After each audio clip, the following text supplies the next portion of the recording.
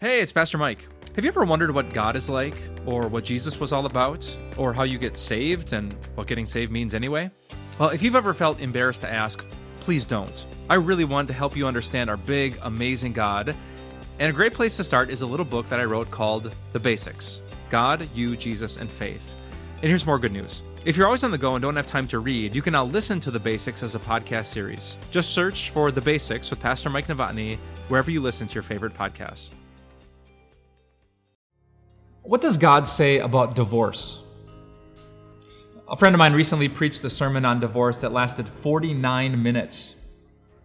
Afterwards, I tried to learn from his experience. I asked him, if you could do it again, what would you do differently? And he said just 2 words: preach longer. I get that. The Bible has so much to say about marriage and divorce, about causes for divorce and what to do after divorce, about what God thinks of the divorce. There's so much to say. And whether you've been in a difficult relationship, whether you are divorced, whether you love someone who's thinking about filing, there's so many questions, aren't there? Is God okay with this? Is the church okay with this? What if he hit me? What if she cheated on me? What if he's drinking? What if she's flirting? What if he stopped trying? What if the kids are in the middle? What if your heart's broken? What if there are no feelings, no love, no affection? What does God say about that? This week, I want to try to answer those questions with you. We can't dig as deep, perhaps, as we'd like to, but I want to give you a start of a discussion. Where in the Bible do you go when you want answers about divorce? And I want to leave you with this passage today. John 1:14 says, Jesus came from the Father, full of grace and truth.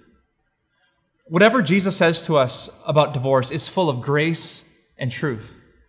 It's true, which means we can trust it. Our culture might say this, our feelings might say that, our family might suggest this, but whatever Jesus said is true. We can lean on it and not on our own understanding.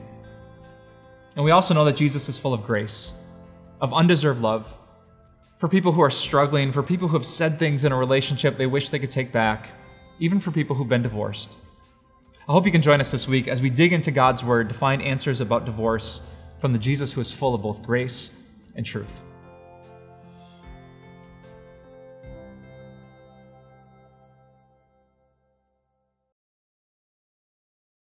What does Jesus think about divorced people? You don't have to guess the answer to that question because the Bible gives it. Maybe you've heard the story of when Jesus met with the woman at the well, who wasn't just in a bad marriage and she wasn't just divorced. She had been divorced so many times that if one more happened, she would have needed 2 hands to count them. Here's this multiple times divorced woman and the divine Lord sitting down at the well for a conversation. And you know what happens? Jesus is full of grace and truth. He's full of truth. He has something to say about divorce, about this woman's heart. He cares about her. He cares so much that even if it gets awkward, even if he has to ram this topic into the conversation, he needs to talk to her about divorce because he's full of truth. Divorce hurts people. Divorce never happens without sin. He wants to know what's in her heart that she keeps going from man to man and divorce to divorce. He's full of truth. But he's also full of grace. In fact, one of my favorite passages in the Gospel of John is one you might skip. John 4, verse 4 said, "Now Jesus had to go through Samaria." Any first century Jew would have read that and said, no, you could walk around Samaria. In fact, most of us do, but not Jesus. He had to. Why does the Bible say that? Because he had to let this divorced woman know that God was full of grace. That being ostracized as a 5-time divorcee did not disqualify her from the grace of God. And maybe Jesus had to speak to you today for that same reason.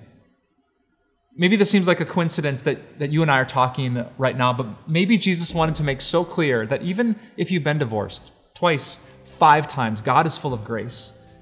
There is still love. There is forgiveness. There is a place at God's table with your Heavenly Father no matter what happened with your marriage. God so loved the world that he gave his only son. And guess who's in the world? Divorced people. You. So come to Jesus with your questions. And know this, that whatever he says, it will be full of grace and truth. It will be full of incredible love for people just like you.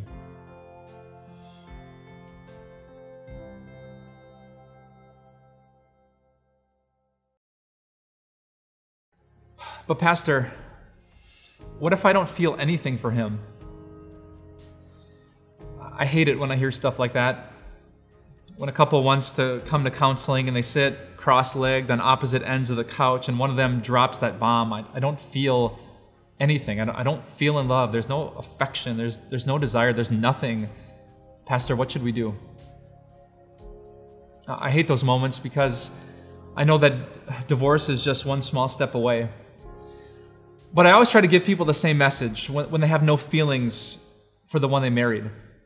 I talk to them about fruit, and I talk to them about trees, and I talk to them about seeds. The fruit, I say, is like feelings. The feelings of affection, the feelings that our marriage is going to get better, the feelings that he really loves me, she really respects me. I said those are beautiful. God wants that fruit in your relationship. But fruit doesn't just appear in the air. It grows on trees. And trees in a marriage are like trust. When you trust one another, when you can put your heart in your spouse's hands and you know that they won't smash it with a vice grip, when you know that they care, when you know that they're trying, when that trust happens, eventually that tree produces good fruit, feelings come back. But trees just don't pop out of the ground. They grow from seeds. And the seeds are mutual submission, selfless acts of love. When you do what's best for another person, when you say you first because you love Jesus, plant those seeds, give those seeds enough time, and trust will start to grow. And when trust is strong enough, feelings will come back. And maybe you're in a marriage where the feelings are gone and you're not sure if you should stick with it. I would say this, before you decide to stay or to go, to divorce or to not, sow some seeds. Show love and respect out of reverence for Jesus Christ. Now think of words like Ephesians 4:32, be kind and compassionate to one another, forgiving each other, just as in Christ God forgave you. Why do you love God? Because Jesus planted a seed. He said, you first. That's why we trust him. That's why we have emotion for him, and it's why we love him. And the same thing works in our marriages too. Sow seeds, and eventually, by God's grace, the feelings will come back. Many people panic when they feel nothing at all for their spouse, and that's why they need your encouragement and your stories. Have you seen God restore feelings in a relationship that seemed all but over?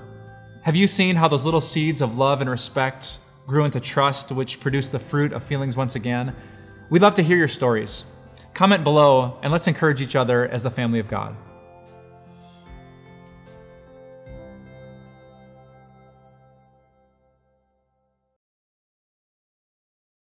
Why does God hate divorce? The Bible says that God hates divorce. He doesn't hate divorced people. He doesn't hate it when a person files for divorce if they have a good biblical reason, but he hates it when divorce happens. The book of Malachi gives us the answer to that question. Malachi 2:16 says, the man who hates and divorces his wife, says the Lord, the God of Israel, does violence to the one he should protect. So why does God hate divorce? Because it starts with hate. Now, that might seem strong. Maybe you know someone who's been divorced and they never hated their spouse, but think about this. In the Bible, to love someone means to do what's best for them. No matter how they're treating you, no matter how they're serving you, if they are serving you at all, it's to do what's best. That's love. Therefore, hate is to not do what's best. You don't have to spew vile words when you stop trying, when you stop submitting, when you stop serving. That's hate, and that does violence to the marriage vows. So often when we try to figure out divorce in the church, we have to ask the question, not just who filed for a divorce, but who decided to hate? Who stopped loving? Who turned to friends before their spouse? Who turned to alcohol before their spouse? Who turned to flirting, to cheating, to violence, to domestic abuse before their spouse? That's the stuff that God hates, because it leads to a place that he hates, one flesh being ripped into two. That's the truth. I know it's hard to hear. Divorce doesn't happen without hate, without one person or two people who give up on trying to do what's best for one another. But let me remind you that our God is also full of grace. He is full of undeserved love. He's full of crazy compassion. And so maybe you've been hated. Maybe someone hasn't done what's best for you. I want you to know today that God, no matter what happened with your marriage, He loves. And even if you were the hater, even if for the first time now the Holy Spirit is opening your eyes to the sins you committed, God is so full of grace, it reaches down even to you. On the cross, Jesus cried out, "It is finished." And He thought about sins just like that, just like yours, just like mine. So let's go back to those vows. Let's make a commitment to love. Let's ask God's grace to fill up our hearts that we can do what's best, no matter what they give in return. That's what God loves, and that's why God hates divorce.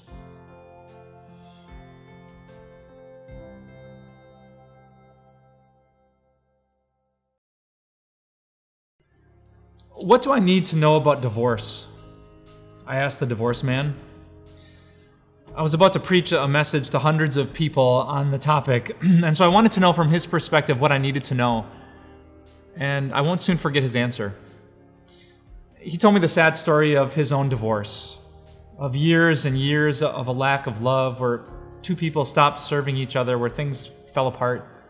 The feelings were gone, the trust was gone, the mutual service was gone. And so he went to his church, and he went to his pastor, and he tried to talk, and the judgment and the verdict and the do this came lightning fast. Even more people in the church came to a conclusion that quickly. "So what should I learn from your story?" I asked him. And he came down to just one word: listen. It made me think of James chapter 1, where Jesus' brother said, "Everyone should be quick to listen and slow to speak." If you're in my position, if you're a spiritual leader, or if you're a Christian and you love someone who's thinking about a divorce, if it's your sister, your daughter, your best friend, your roommate, your coworker, can I encourage you to learn from that man's wisdom and be quick to listen? It takes months, years, sometimes even more to get to the point of divorce. There's so much of a story, so much of a heart that we need to understand. And people really don't care what we know biblically about divorce unless they know that we care about their divorce. Be quick to listen. Or if you're on the other end of that conversation, if you've set in your heart that this is the path you're going to go, can I encourage you to listen to these words? Be quick to listen. To a pastor, to Christian friends, to family members who love you and love God, who care about your feelings, but they don't care about your feelings so much that they'll throw out the Bible passages that guide you to the best possible, most blessed position. I wish divorce never happened. I'm sure you do too. And God absolutely feels the same way. But in a world where marriage is hard, when things are difficult, be quick to listen and slow to speak. Be quick to listen to Jesus, who is so full of truth, and be quick to listen to Jesus, who is even more full of grace.